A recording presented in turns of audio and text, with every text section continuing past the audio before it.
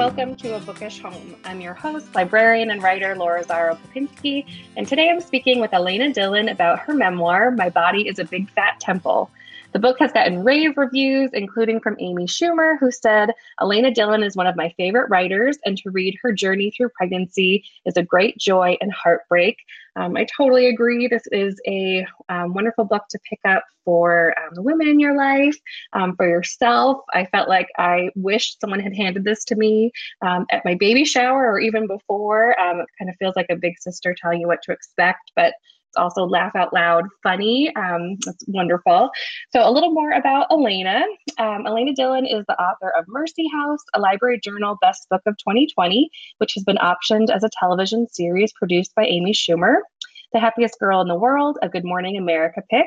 My Body is a Big Fat Temple, a memoir of pregnancy and early parenting. And Eyes Turned Skyward, a novel forthcoming fall 2022. Her work has appeared in publications including The Daily Beast, Lit Hub, River Teeth, Slice Magazine, The Rumpus, and Bustle. She teaches creative writing and lives on the North Shore of Boston with her husband, son, Black Lab, and lots of books. Alena, welcome to A Bookish Home. Thanks so much for coming on. Thanks so much for having me and for that very generous welcome. Yes. I was saying before we started, I was kind of looking back at the book this morning, and there's so many parts that I marked up or kind of had like yes with exclamation parts, and so I just remembered sitting on the couch like laughing out loud like a crazy person to myself. So I love hearing that. Thank you. Yeah. So can you tell the listeners a bit about My Body is a Big Fat Temple, and I'm curious kind of what got you thinking about writing it? Sure. Yeah. So I wasn't feeling the call to motherhood that everyone kind of said would happen, that internal clock starting to tick. But I was in my early 30s and, biologically there is a deadline. So I started kind of looking to see if there was other mother literature out there, as I often do when I'm like trying to figure things out in my life and process. I turn to books. And I found, so this was probably 5 years ago, that there really wasn't a lot on the narrative journey of becoming a mother. There were a few, and I really relied on them. But what I found was mostly kind of science oriented or parenting how-tos. So there's that old adage for writers, write the book you'd like to read. So as I was embarking on this journey and making the decision to start a family, I kind of was writing for my own sake to process these feelings and to kind of understand what was kind of fueling my anxiety and my indecision and like these feelings that aren't really marketed as typical to motherhood. Keeping in mind too that like perhaps down the line it could come if there was enough material and if it all came out right, that it might eventually be a book. So yeah, that was the kind of origin story. I love that. I really liked when you were talking about how some women nest by like organizing their spice rack and cleaning their house, and you were nesting with any books you could find on pregnancy and motherhood, which I can definitely relate to. But it's true. They're really, at least I felt like was having my first, like there weren't that many out there. Why do you think that there is sort of a, kind of a hole there that it's wonderful you've been able to fill, but you would think there'd be sort of a whole shelf of these titles and there really aren't? Yeah, I think that's a great question, especially considering how universal the experience is, how many readers who are mothers there are. So you'd think there'd be like a huge market for it. I think there's a few reasons. One, I think we're only kind of overcoming this obstacle of like silence on motherhood, like that we're not supposed to tell the whole truth, that there's only kind of one acceptable story. I think with social media and with just like the general evolution of female characters and female pressures that we're beginning to see kind of more transparency and more truth and kind of real, even fictional female characters coming to life in books and on TV, and just in our general culture. So I think there's more permission now to talk about like the more prickly bits of pregnancy and motherhood. So I think there's a shift. But I think in the past, there had certainly been kind of more of a pressure to concentrate on the romantic and the curated and like the photoshopped versions of just like joy and nurturing and tenderness, where of course that exists, but it's not the entire story. And I think a lot of publishing is concentrated on sales, and especially like the big publishers, sales and marketing, like who is this going to appeal to? And sometimes if they see controversial material or material that might cause discomfort, there's some hesitancy to really put money behind it. So I think since there was kind of a stigma and still exists a stigma to have, the unappealing parts exposed, that there might have, been some resistance to publish it and put money behind it. That makes sense. Well, it just makes me think how glad I am that this book exists now, because when it is true, when you only see sort of the romanticized version, and then that's not your experience, you feel a little bit crazy. So it's nice to sort of... yeah, it's terrifying. Like then you're the only one. And so you must be broken. And it's like, you don't like, you feel then hesitancy to talk to people about it, because what if they judge you or think that you're a terrible mother or a terrible woman, since like motherhood is the female imperative. It's setting women up for failure. Yeah, it really is. Well, one of the things I thought was interesting, you kind of weave in sort of different research throughout the memoir, and kind of how almost the certain things that we kind of take for granted are rooted in different issues that are kind of universal to how women are treated. So like, for example, when you're talking about something I think we can all relate to, kind of feeling like being judged during pregnancy of like, oh, is that coffee decaf? Or what are you doing about X? Can you just talk a little bit about like sort of the studies you found about kind of the way doctors and sort of the public kind of infantilize women in pregnancy? Yeah. So part of, me inhaling all of these books and materials leading up to motherhood, included a lot of like the science-oriented literature. And in it, I realized, and I hadn't really before, how much funding and research has been denied pregnancy and motherhood. And again, considering how it affects so many people, it's kind of baffling. Like the NIH didn't fund pregnancy research until like 2017 or something, like with something within the past 5 years. And pregnant women weren't allowed to participate in studies until 2019. They had been included on a list of people who couldn't weren't deemed to have the mental faculties to accept that risk, along with like the mentally disabled and children. Oh my gosh. Yeah, it's crazy. So that, again, that is shifting, but like that kind of ideology is just entrenched, and like that. That's in how we've practiced medicine for decades and decades, and it's going to take a long time for like lifting those barriers to have an effect.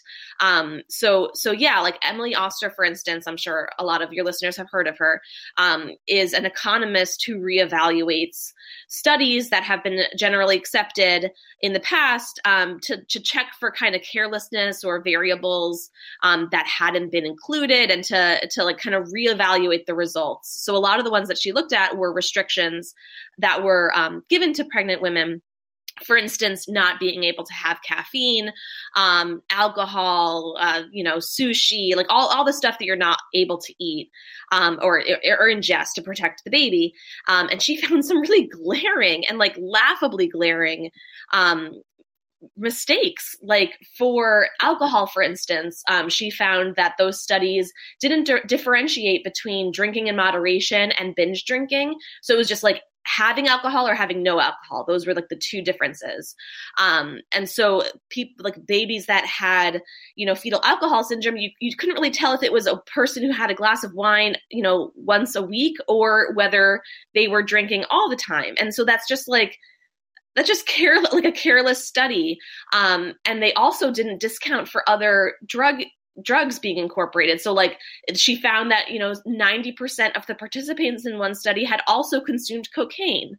So like you don't know if the damage to the baby was from the drugs they were using or the alcohol. And so her kind of takeaway there was that it's just easier for people like giving this advice to tell women to abstain completely than to like really look for nuances and to give directive advice, like saying 1 glass of wine a day is safe. And there's this kind of like distrust given to women. Like, even my doctor said to me, like, well, if we tell a woman she could have 1 glass or 1 serving, maybe she'll say, well, like a bottle is a serving. Like, like, and it's just crazy because it's like, well, why do we assume that women can't make responsible choices and care for ourselves? Like, we would never say that to a man.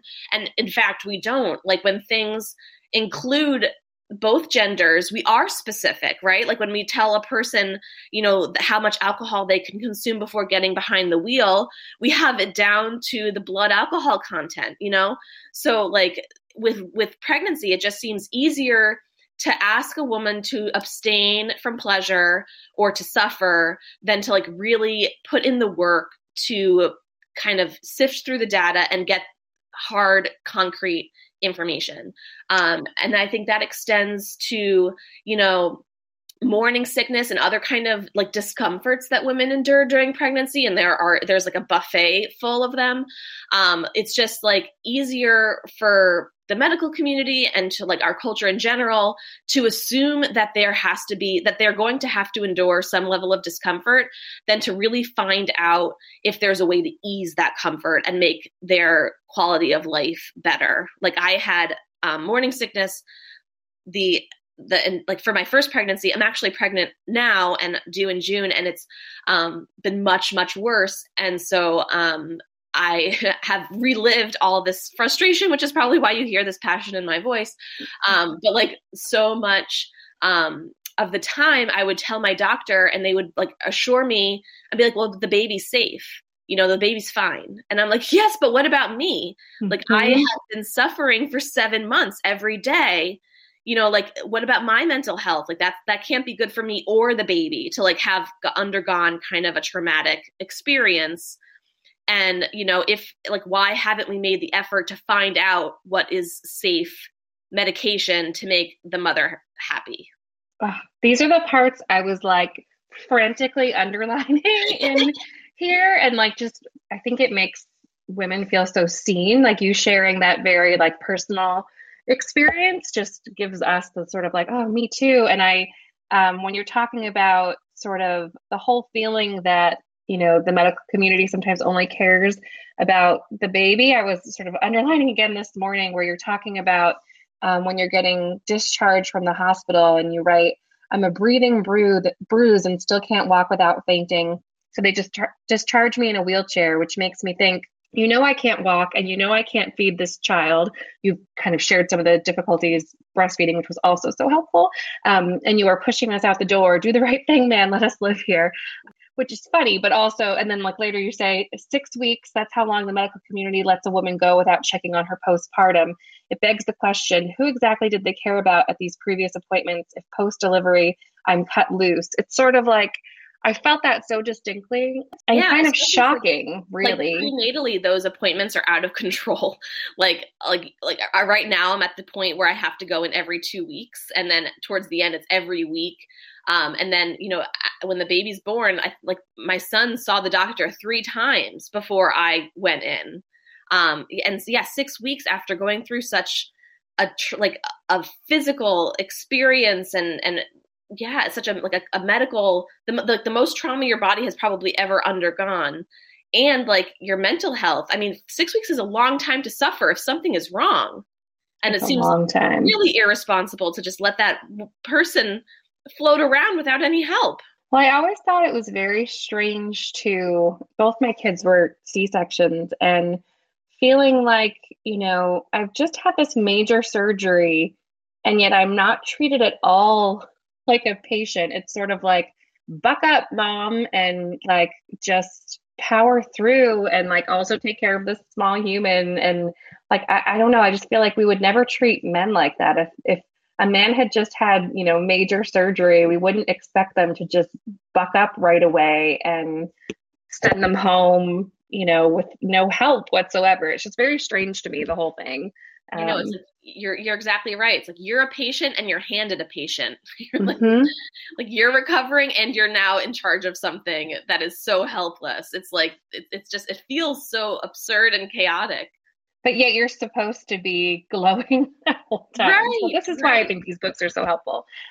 Well, one of the things I also thought was interesting is you wrote at one point about kind of writing these different essays and experiences kind of in the moment. And it does feel so fresh as you're reading. I'm kind of curious how you approach the writing of the book, and if you could share a little bit about your process of kind of trying to capture all of this while it was so clear in your mind. Sure, yeah. So like for me personally, it was important to write it in the moment so I could try to process what I was feeling, but I also thought it would be most useful for a reader to read it in kind of real time as I was going through it, because a lot of that, like, hopelessness or frustration or despair, kind of gets sanded in retrospect. So if there's a pregnant woman who's looking for somebody that they recognize, then it's important for me to like record it in the moment so that I can be that person for them. And I think especially, when it comes to having a baby, that like, if I was writing it now, I would have to go through the lens of my son to retrieve these memories. And I think like the relationship that I have for him now might influence and bias how I was depicting how difficult it was to bring him into the world. And there might be like kind of more, there would be that sheen, that like kind of lovely, like romantic sheen, unless I was writing it maybe right after he had a tantrum. Like that would then kind of disrupt and like contaminate like what my goal, which was to be authentic and to present it exactly as it was happening. And I think that would particularly affect like my postpartum depression and like that fear, that because there was a period of probably like 3 months where I didn't feel like I loved him the way that I should. And so like when I was even revising the essays that had been written in real time, I could feel this like urge to soften some of those things that I was saying, which like seem ugly to the world, a mother not loving their newborn, and seemed like painful to me knowing how much I loved him now, like years later. So I'm really glad that I took that approach, because I think there would have been a lot lost if I had allowed time to pass. And so like, when you're nauseous every day for however long, it's really hard in the moment. But sometimes like when you've been feeling well, you forget what it's like to be unwell, to be sick. So I think like a lot of that needed to be protected by writing it in real time. So true. Did you struggle at all with, I feel like a challenge with memoir must be sort of figuring out what to include, what to leave out. Was it difficult to sort of keep things so, part of what's so special about the book is being so truthful and really giving women that very personal but universal experience to relate to. But did you struggle at all with kind of figuring out what to include and what not to? Luckily, like I am kind of like a reflexively honest person by nature. Like I kind of just like being really upfront and transparent, because it seems to take so much effort to be the opposite, because then you have to like remember like what you aren't telling, what you're leaving out of the conversation. And so like my tendency is just to be really truthful. So for myself, it wasn't very, I guess some of the really more ugly, like the not loving my son, like that was hard to admit to the world. And like, I have to think, what if he reads this like 20 years from now? But will that, hurt him? So there was those kinds of considerations. But then there was also like considering like the other people in my life, like what will my parents think, if and I experienced a little bit of that, like because I don't think they were here for a month after the baby was born, and I don't think they realized how much I was struggling. So when they read this book, I think that came as a surprise, and like perhaps then, maybe it hurt them to know that I was struggling and not communicating it, or like that they didn't notice. So that, yes, there were those considerations. But I thought that it was important enough to kind of contribute these stories to the motherhood canon, that I could kind of overlook those consequences. Yeah. And I would imagine, for your son, maybe someday down the line, he becomes a parent and might struggle in the same way, or his partner could struggle in the same way. And I just think it's so beautiful to have that written down. And then you write so wonderfully. I was like getting teary this morning reading some of it because I just relate so much where you're talking about those very intense early childhood days between a mother and a child, and sort of the intimacy that you share, but also how kind of fleeting that is. Like, we probably don't remember that of our own childhood, and thinking about the fact that our kids won't either. You write, he won't remember me as I am now, or the dearness of our time together when he was small. To realize he won't remember the fierce intimacy of these years is to know your best friend will one day forget you. And it just killed me. But it's, I just love seeing these reflections and the way you just share the sort of powerful experiences, and the way you kind of reflect on how becoming a mother had you thinking about kind of your relationship with your own mother. Can you talk about that a little bit? And if anything sort of surprised you as you were kind of writing and reflecting about that relationship? Yeah. It's really interesting because, like, as a child, when you're looking back at your childhood, I think like kind of the moments of strife plant themselves in your brain with more potency than the moments of joy, just as like a survival mechanism, that like fear has that lasting quality. So like when I look back at my childhood, I remember, a lot of moments of my mom being angry. And I don't think it works both ways. Like, I think when she looks back, as she's heading, into her senior years, it's her survival mechanism to dwell in the beautiful moments. And so we have like such different perspectives, just to get by, like I'm thinking like, okay, how am I going to be different as a mother? How am I going to, create a different childhood that was like in some ways unlike mine, and not, falling into patterns, and learning, as we all do, like taking the good and leaving out the bad. And as she is like, moving forward in her life, she wants to look back on, the gilded memories. And it's going to be the same for my son. So like, even though there are so many moments of frustration from like with a young kid, and like, there's so many, like, just trying to negotiate with them when they're being unreasonable, or if they're hungry or tired, and it's so hard sometimes. I'm not going to retain those moments as I get older, because I'm going to, look back on the joy that has kind of seeped into my brain, and all the tenderness that I miss that is no longer there. And he's probably going to remember, the moments that I was frustrated and snapped. And so like, it's so interesting, like the takeaways that we're going to have and how we reconcile those differences, in order to survive.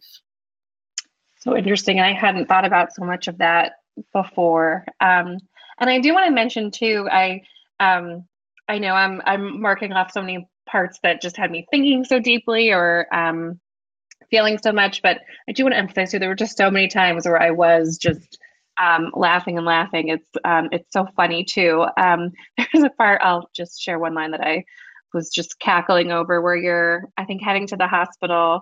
And he said, my parents arrived to take care of Penny, your dog, and my dad snaps photos of me on my way out the door. engorged as a tick and wincing. I hope he burns them or sells the images for use on an abstinence poster. Okay, there's so many lines that just have me cackling. Well, one of the things you also talk about is kind of how becoming a mother was kind of colliding with different career success. And I know you're also, congratulations. I know you said you're due again in June, and you have a lot going on professionally. You have another book coming out in the fall, Eyes Turn Skyward. You have your Mercy House book was optioned as a television series. So I'm just kind of curious how it's been. I know you had said you kind of had a difficult pregnancy this time as well. I'm sure so many people can relate to just trying to navigate all of that. I'd just love to hear about kind of what's happening these days. Sure. Yeah, it is such a hard balance. And I think that is a universal experience. Like, you never feel like you're giving your kids enough time, and you never feel like you're giving your career enough time. Like, time is just such a precious commodity. And I think we're experiencing that in a whole new way in this pandemic age, where we had, a year or so at home where we were responsible for our childcare and our career simultaneously. It was just like insane. But also spending all that time with our children, I think, created a unique bond that we're like still contending with. Like, I know, my husband was home for a long stretch of time, and I was home for a long stretch of time with our young child, who at the time was just over a year and then into 2 years. And like, we're so used to being with him all day. And I think there's kind of like an anxiety built in now, or a reluctancy to like let him go, because we're just not used to it in the way that, other parents of different time. So yeah, all these just like factors have compounded. So I do find it very difficult to get my writing done. I have, a work shift, but as I work at home, and my son is 3. And so like, he just comes into my room while I'm working. And like, sometimes he can just be super sweet and say like, I just needed a hug and a kiss, or can I sit on your lap, or, things like that. And it's so hard to just, to be like, no, no, you can't sit on my lap. No, you can't have a kiss. And I rarely do, I give into it. And so like, you have to like build in these disruptions. And yeah, it's harder to work, but maybe it makes the work more focused, or, maybe like that kind of, all life experiences can inform story and character. So maybe I could just consider it all research. There you go. Well, that makes me wonder, can you tell us about Eyes Turn Skyward? What is it about? So Eyes Turn Skyward is a dual timeline novel about a middle-aged woman who has this kind of complex relationship with her mother. She felt like her mother was never really satisfied with who she was. And she discovers, as her mother begins to ail into her elderly age, that she was a woman Air Force service pilot during World War II. And as she's uncovering the secret past that she can't understand why her mom kept from her, she kind of realizes why their relationship was what it was, and determines to finally get her mother the recognition that she always deserved, and to seek reconciliation before her mother passes.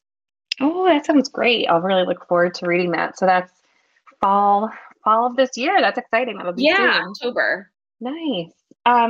Well, I always love to end by asking what guests have been reading lately. Are there any books you'd want to recommend to listeners? Definitely. So I'm currently working on like a postpartum novel. So when I'm working on like a certain theme, I like to find similar themes. So I've been reading a lot of like mother fiction. So a few that I've read recently that really stand out. One is Night Bitch. I don't know if you've read it yet, but it's like, I mean, it's phenomenal and so strange and so good. So it's about this woman who has a young toddler, and she turns into a dog. And it's just like this kind of extended metaphor, kind of like for like the wildness within a mother and like that fierceness that she tries to contain and can't contain anymore, and just gives into it. It's about, you know, like anger, feminist anger, but also the tenderness and love for the child. And it's just such a different book and so well written. I've got to read that. It's been on my to be read list forever. And actually, I wanted to mention too, we have a shared local bookstore because I'm in the North Shore too. I first saw that at Bookshop of Beverly Farms, which is such a great store. But I've been meaning to read that forever. It looks so good. Yeah, it's gotten a lot of great buzz and for good reason. And that has been optioned too into, I think, a movie. Oh, that's cool. I didn't know that. Yeah, with Amy Adams is I think like the producer and the going to be play the main character. That's very cool. Yeah, and then some other I'm reading currently Little Bandage Days, which is about a woman with young children who moves to a different country with her husband, and it's kind of told in this like stream of consciousness style, and we see her kind of losing her sanity, but from her point of view, which is really interesting. And then another one is The School for Good Mothers, I think is what it's called. Oh, that's another one I keep seeing. I've got to read. Yeah, and just about like, you know, the mistakes that mothers make, or parents in general, but mostly mothers, and like this kind of authoritarian government who, you know, observes all the mistakes and tries to like kind of create this ideal motherhood process and like the trauma on the parents and the children. Oh, that's great. I'll definitely link to all those. And I meant to ask too, I know it sometimes takes forever. Is there any like firm Mercy House adaptation news or anything of when it's coming? It takes a long time.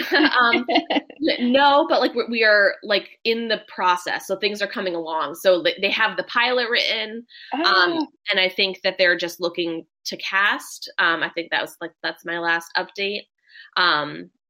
Oh, that's so cool. I'll look forward to that. Yeah. Well, if listeners want to connect with you, I'll definitely link to your website. And is there anywhere you tend to be online the most? Instagram is probably my preferred platform.